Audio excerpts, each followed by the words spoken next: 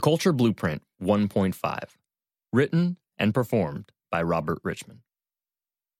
It was a year since I had published The Culture Blueprint 1.0 to a limited quote-unquote beta audience. I thought of the book like software. It needed to be tested first. The responses astounded me. The first reader said he was literally in tears with the possibility this created for a business. Others would ask if they could buy copies for their staff or interview me for their blogs. And yet, I considered the book a failure. No matter how many positive comments came in, only one thing mattered to me: actual results. And I wasn't hearing enough. I heard a lot of hope, passion, enthusiasm, and drive, but I didn't hear enough success stories for me to take it out of beta. I decided to focus on my consulting, rolling up my sleeves and doing the work. Companies would hire me to do a culture due diligence. I would spend several days talking and observing, then compiling a report to show what's really going on. I would end it with clear action steps, and then I would rarely hear anything back. Leaders found it useful and insightful, but where were the sweeping changes, the transformation of culture? I was so frustrated with both my book and my consulting that I almost gave up on both of them. That's when I realized, ironically, that giving up is exactly what it would take to make it work. I got a call from a conservative older gentleman who heard my speech, read my book, and wanted to bring me in to help them figure out their vision and their values, all within a day. I told him it's impossible. The process I outlined takes at least 6 months. Besides, even if we could do it in a day, there was no way we could get his team of 8 highly contentious and passionate businessmen to agree. But he was determined, and his desire inspired me to throw out my playbook and start fresh. I took an approach that allowed the team to guide the culture instead of me. I used principles of self-organization rather than focusing on me as the guru who knows all things culture. To my surprise, they had their vision and values by the end of the day. I decided to change up my business model. I no longer wanted to be the guru of culture.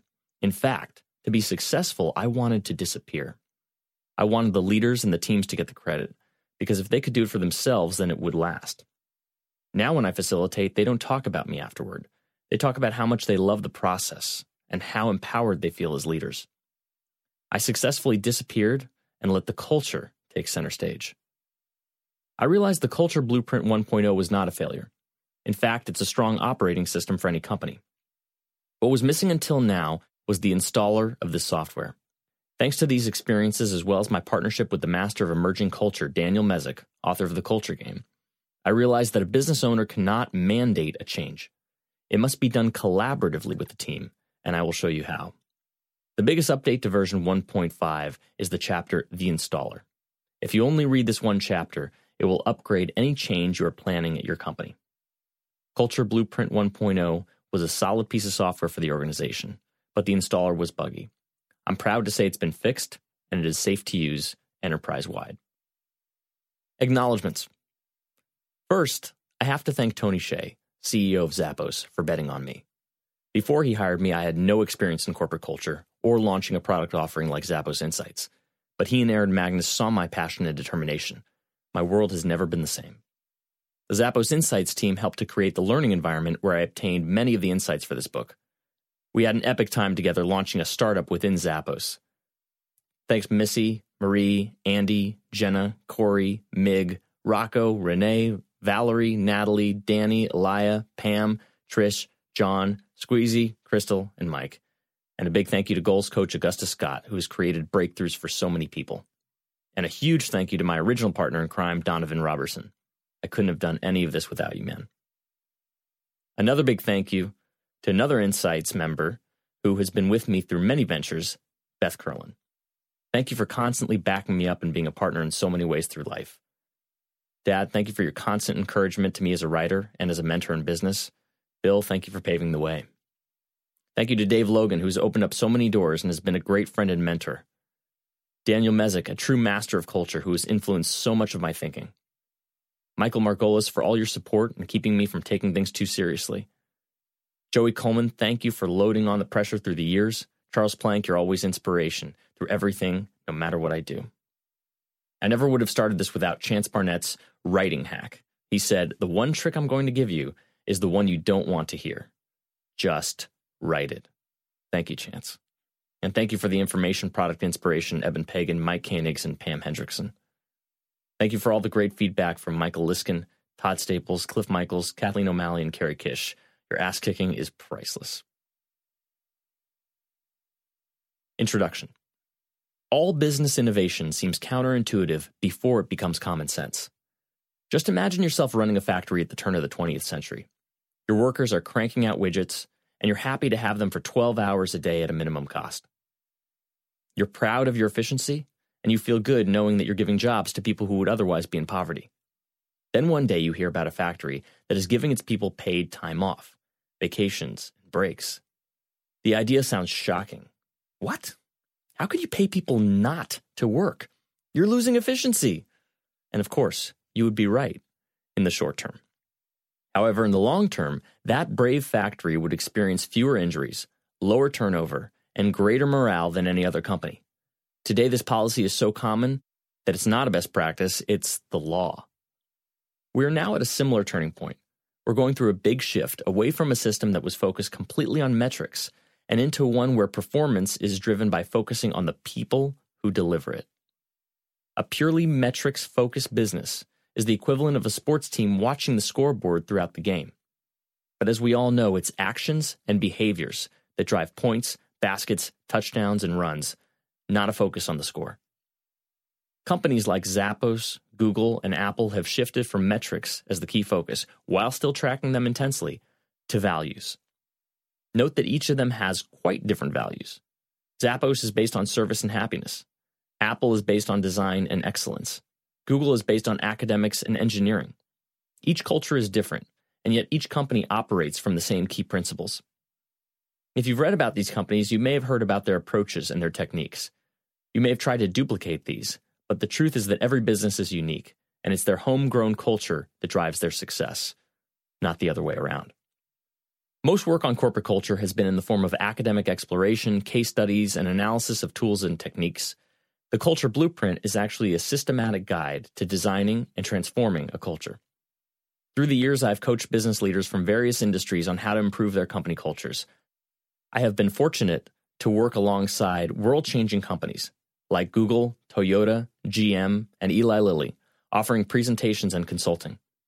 During these experiences, I have seen certain patterns emerge. I have learned what works and what doesn't, and I've accurately identified the leverage points where the magic of a culture shift can happen. Ultimately, culture is about people, and people cannot be controlled. That said, like an architect of a house, you have an opportunity to design the structure that will create an experience. And that experience will shape the behaviors and values that ultimately drive the actions that get you results. You are about to discover the blueprint that will enable you to design this experience. Since version 1.0, I've been asked, why a blueprint? Why architecture? You can't really design a culture because the people are in control. That is absolutely true. The same way the architect of a house cannot plan a happy family. The design comes in creating the optimal setting, flow, and support to allow people to thrive. Other changes include tightened language, a new team building section that integrates the previous extra credit. A page on the types of values you can use has been included, as well as a section on why agreement is the linchpin of culture. Who is this book for? This book has several different possible audiences, all of whom can use it as a key in their everyday work. Executives looking to create a full-scale culture shift. Managers who want to efficiently deliver results while having a great time.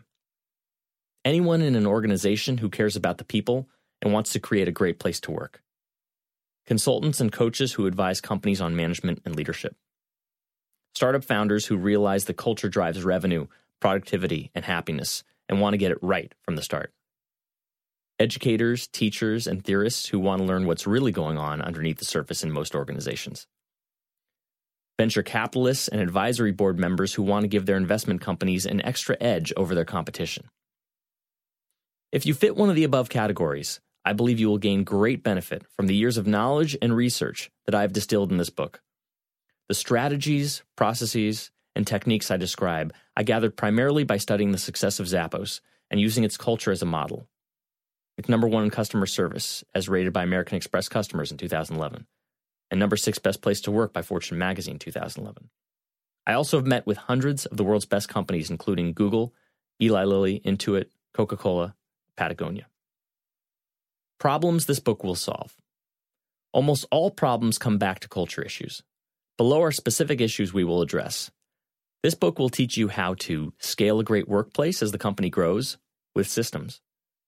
Keep workers engaged, beyond engaged, world-changing teams you don't have to motivate. Keep morale high. You won't even need the word morale after this. Get work done while having a great time. Work will become play. Make innovation cheap and easy for everyone. You'll learn the key to innovation no one is talking about. Create a place where everyone feels ownership of the company so you can relax and focus on the future. Keep behavior professional without long manuals and policies. You'll learn the 99% rule. Keep turnover extremely low so competition will not be able to steal your talent. Utilize all the hidden talent of the organization. There's more energy in your organization than you know. Keep customer service top of mind for employees at all levels. Customer service is the new edge, and you'll see why. You may think your culture is screwed up. Okay, but we're not going to focus on that. For one, asking the why question almost always ends up being about a search for a single answer. But there is no single answer. A less than optimal culture is always the result of many factors that operate together as a system, and they're usually invisible. Everything else is conjecture. I've seen these techniques work regardless of a company's size, industry, demographics, or past history. So how about we leave the old story behind and focus on the solution? Quote, you can never change things by fighting the existing reality. To change something, build a new model that makes the existing model obsolete. Quote by Buckminster Fuller. As you build this new model, whatever you need to know from the past will emerge. The two kinds of conversations. Which are you in? In my thousands of conversations about culture, I realized all of them fit in either one of two categories. The first is a conversation of limitations. I hear all about the reasons something cannot change, or why the CEO will block it, or why the ship is hard to move. These are all valid points, and I actually think it's a good idea to get them all out onto the table. Go ahead and rant. And when you're done, you're ready for the second type of conversation, the conversation of possibilities. This is when you go into a what-if state of mind. This is when you're open to new options. It's when you take a beginner's mindset and start to play with what you do have, because you have a very long list of assets if you list them. Culture change in compressed time. The Culture Blueprint is a step-by-step process that will save you 10 years of time. Here you will benefit from decades worth of lessons learned from the best companies in the world. You won't have to guess or start from scratch. The best change of all. You won't actually see it until you take the actions. But the best part of this is that your home and personal life will completely change as a result of these practices. This is what Chris Widener, Director of Customer Service for Jay Hilburn, said after leaving the Zappos Insights Culture Bootcamp and making changes at his organization. Quote, the positive changes didn't stay at the office alone.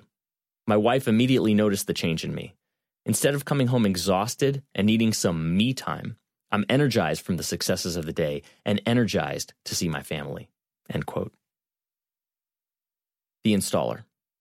The Culture Blueprint is an operating system to run your culture. However, if the installation process of this software is not done well, then it doesn't matter how robust it is. This section is all about how to carefully consider that installation. Two of the core principles you'll read about this in the book are, 1. Co-create. You can never shape culture alone. 2. Opt in. Anything mandatory or forced will be met with resistance, whereas anything with invitation attracts the right people. These are so fundamental and valuable that if you just get these two concepts, you could put the rest of the book down. I recommend reading this section again after you've read the rest of the book. I first realized how vital these were when I was at a company that was about to roll out a process based on the Lean Startup, a popular book in the entrepreneurial community. But people really wanted it, and yet I noticed they were resisting it. The reason was because the way they did it was by A, forcing everyone to read the book, and B, telling them how it would be rolled out. This generated a lot of resentment. First, you can't make anyone read a book.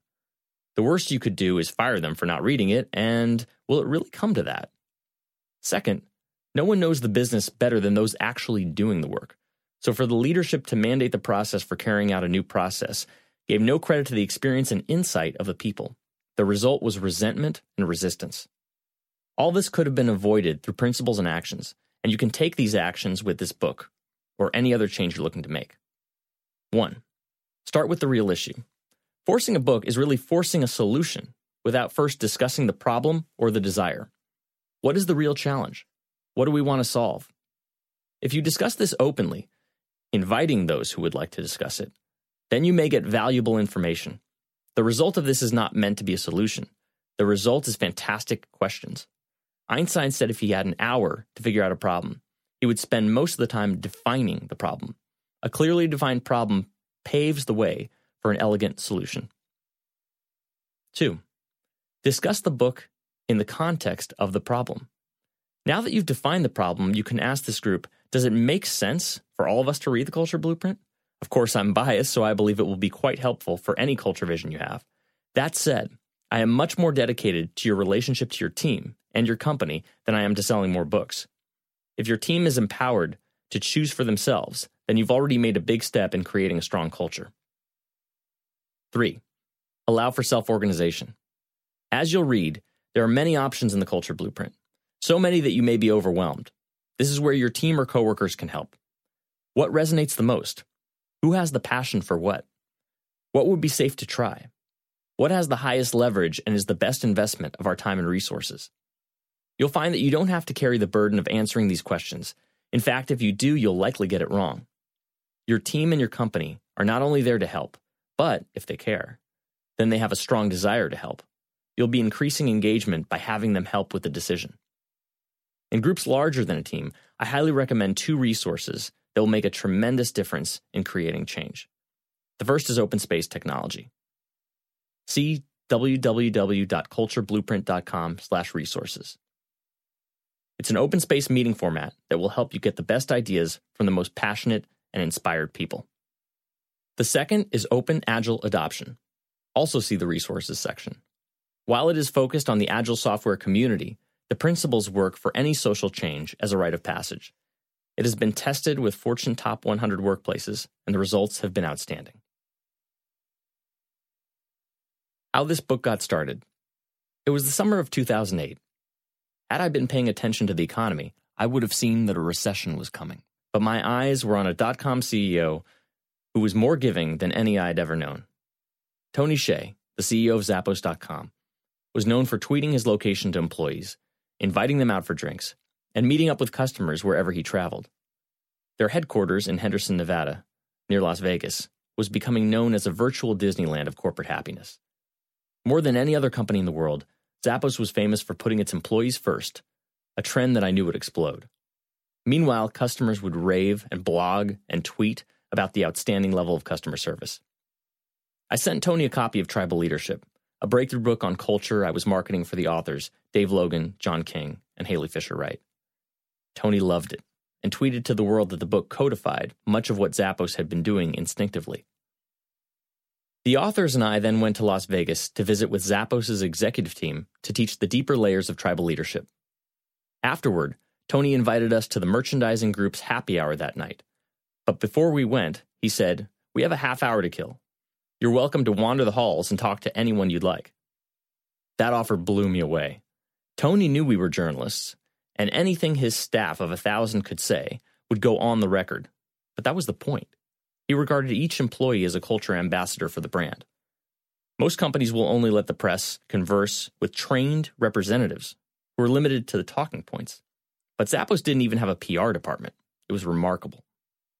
Later, the quote-unquote happy hour we attended could hardly be called typical. When you use that expression in corporate America, it usually means forced awkwardness with coworkers after work. But instead of taking a time away from people's families, Zappos starts its happy hours early, at 4:30. And it was more like a party than a simple cocktail hour. Drinks flowed, video skits played on a big screen, and karaoke soon followed. The bar was packed, and you could tell that everyone wanted to be there. It was a total blast. While the happy hour was ridiculously fun, I knew from my earlier conversation with the ambassadors that Zappos was not just all fun and games. It was really more like family, and you could feel it both inside and outside the office. Then I came across an entry in their 2008 culture book. This is a compendium of unedited submissions from employees along with photos from the year. You can get one at www.culturebook.org. Story after story showed me how the company was changing employees' lives for the better. After reading one particular entry, I knew I wanted to be a part of the Zappos culture in one way or another. I realized how I could contribute to the larger story when Tony mentioned his idea for Zappos Insights. Zappos was already being bombarded with requests for tours, meetings, and information about the company's processes. Everyone wanted to learn how they created such great customer service while making their employees happy. Tony saw a business idea in meeting these constant outside requests. The only problem was that the company had no idea how to launch this type of business. They knew e-commerce. They knew how to create a direct-to-consumer brand. But this would be an information product play as a business-to-business unit, and they had no experience in the field. Fortunately, I'd been fascinated with this type of business. The margins are very high, and if the content is good, it can have a big impact and spread fast. Zappos had previously tried to launch a video site with monthly subscriptions, but it flatlined. After I shared my advice on new product launches and membership websites, Tony asked me if I would help them launch it. Together with Donovan Robertson, I was tasked with relaunching Zappos Insights with one strict caveat: no use of Zappos resources. That meant no web developers, no marketing resources, nothing from the consumer brand. The idea was to launch this as a skunkworks project, somewhat below the radar, so that it had no chance of disturbing their consumer goods business. So there we were, essentially about to launch a brand new division of Zappos that first and foremost had to incorporate an amazing culture. It had the potential for success, but with limited resources and support, one key question remained. How do we even get started? We knew the people were the key component of the Zappos culture, so we decided to start by hosting a 2-day event. Of course, this could not just be a bunch of PowerPoint slides in a hotel room. This had to be a Zappos experience. So instead, we brought outside managers and leaders into the Zappos family by taking them through the office, putting them on the phones with call reps, allowing them to ask questions of our managers, and taking them out to dinner and drinks. We even took them to Tony's house to hang out and have fun. We called it a culture boot camp, offering them a living lab where they could experience and experiment with culture in real time. Our hope was that everyone would love the content, which we could then put online. This was our entire plan. How else would we get new members? We were surprised when the feedback showed that while the content was simply good, the experience was mind-blowing. They said they did not fully believe how much change was possible until they got there. From that day forward, the plan changed. We would not start it as a content company. We would start it as an experience company. It didn't take too long after that to realize that we were doing more than just creating experiences. We were a belief-changing company that happened to sell corporate training. But wait, what beliefs were we changing? We were sharing our idea that change was possible and that whatever you want to create, you can create. You just have to believe it will work. People who did not believe it would come to Zappos Insights and experience it for themselves. Here's the feedback from one man's experience. I just wanted to say that I truly believe that Zappos is changing the world. I envision that in 5, 10, 15, 20 years' time, many companies will have adopted an open, honest, friendly, and work hard, play hard culture in their workplace, following Zappos' lead. Rob Johnson of Clear Channel Radio. While we had a hit on our hands, it still wasn't easy. We built out a whole suite of events and tours and rebuilt the membership site. With our customers visiting us every day, we never had to leave the office to learn their challenges and frustrations. Being at Zappos was like a customer lab where we could study our market in real time. At first, this was quite scary. Who were we to tell these Fortune 500 companies what to do? But we found that offering our stories, our questions, and our reflections helped them solve it themselves. And when they pioneered their own solutions, we could then share those stories with new customers. As our guests grew in number, so did our team, which begged the next question. How do we start to develop our team? Perhaps the greatest challenge was developing the team to execute our idea. We were turning a simple business idea into a multi-million-dollar company, and that meant we had to grow fast.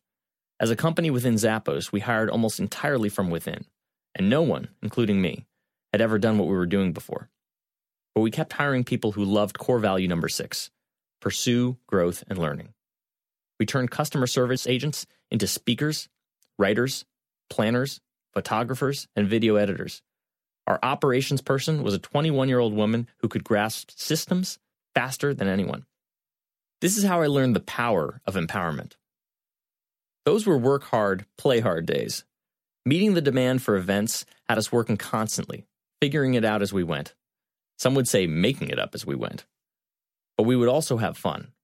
We would produce videos for our customers and then have a ball creating blooper reels. And we would joke around a lot as we grew.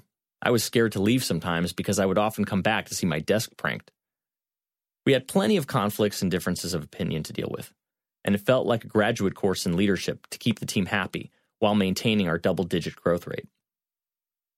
As we developed the team, we began to realize how our differences drove creativity and innovation, but we also had to learn how to deal with conflict and a variety of communication styles. It was like leadership boot camp. Having this direct experience with a growing, changing, and challenging culture full of diverse ideas and opinions was my best education. This is what I have to offer you in this book. As I began to travel, speak, and consult with more companies, I found patterns in both the problems and the solutions. And as I started to repeat myself, I knew I had to get this information out in a way that could help people beyond my own ability to visit. Culture is such a big topic that people don't know where to start. They want a guide, a step-by-step plan, a blueprint. What you're holding in your hands is a result of that need. The Culture Blueprint is the compilation of all I learned as a result of studying the Zappos culture for 3 years and learning how to share their mystique with the world, teaching, coaching, and consulting for hundreds of companies facing the challenges of growth and culture change, and building a company within Zappos and directly learning through all those challenges, sometimes very painfully. It is an honor and a privilege to share this with you now. You are more a part of the process than you know. I am independently publishing this version because my primary purpose is not to launch a bestseller. I want to provide information that works and gets you results. Then I want to hear from you about what worked. I will include your story in later versions to both acknowledge you and to help future readers. How to use this book. The Culture Blueprint enables you to start with a simple, vague notion of what you want and end with a culture system running so well that you could package it and leave the company, if you wanted to. But why leave after you've designed your own world? Since the book represents an entire system, you'll want to read all the way through it. That said, you can get value at any point. How you use this book will depend on the level of engagement that you're looking for at this time. Keep in mind that there are many ways you can experience a breakthrough with this book. It might be one small shift that does it for you. Check out the immediate wins section. You may be looking for a specific process or technique. See the Culture Toolkit section. You may want to align people to your vision. See the vision section. You may want to eliminate toxic parts of your culture. See the troubleshooting section. You might want a whole shift in mindset.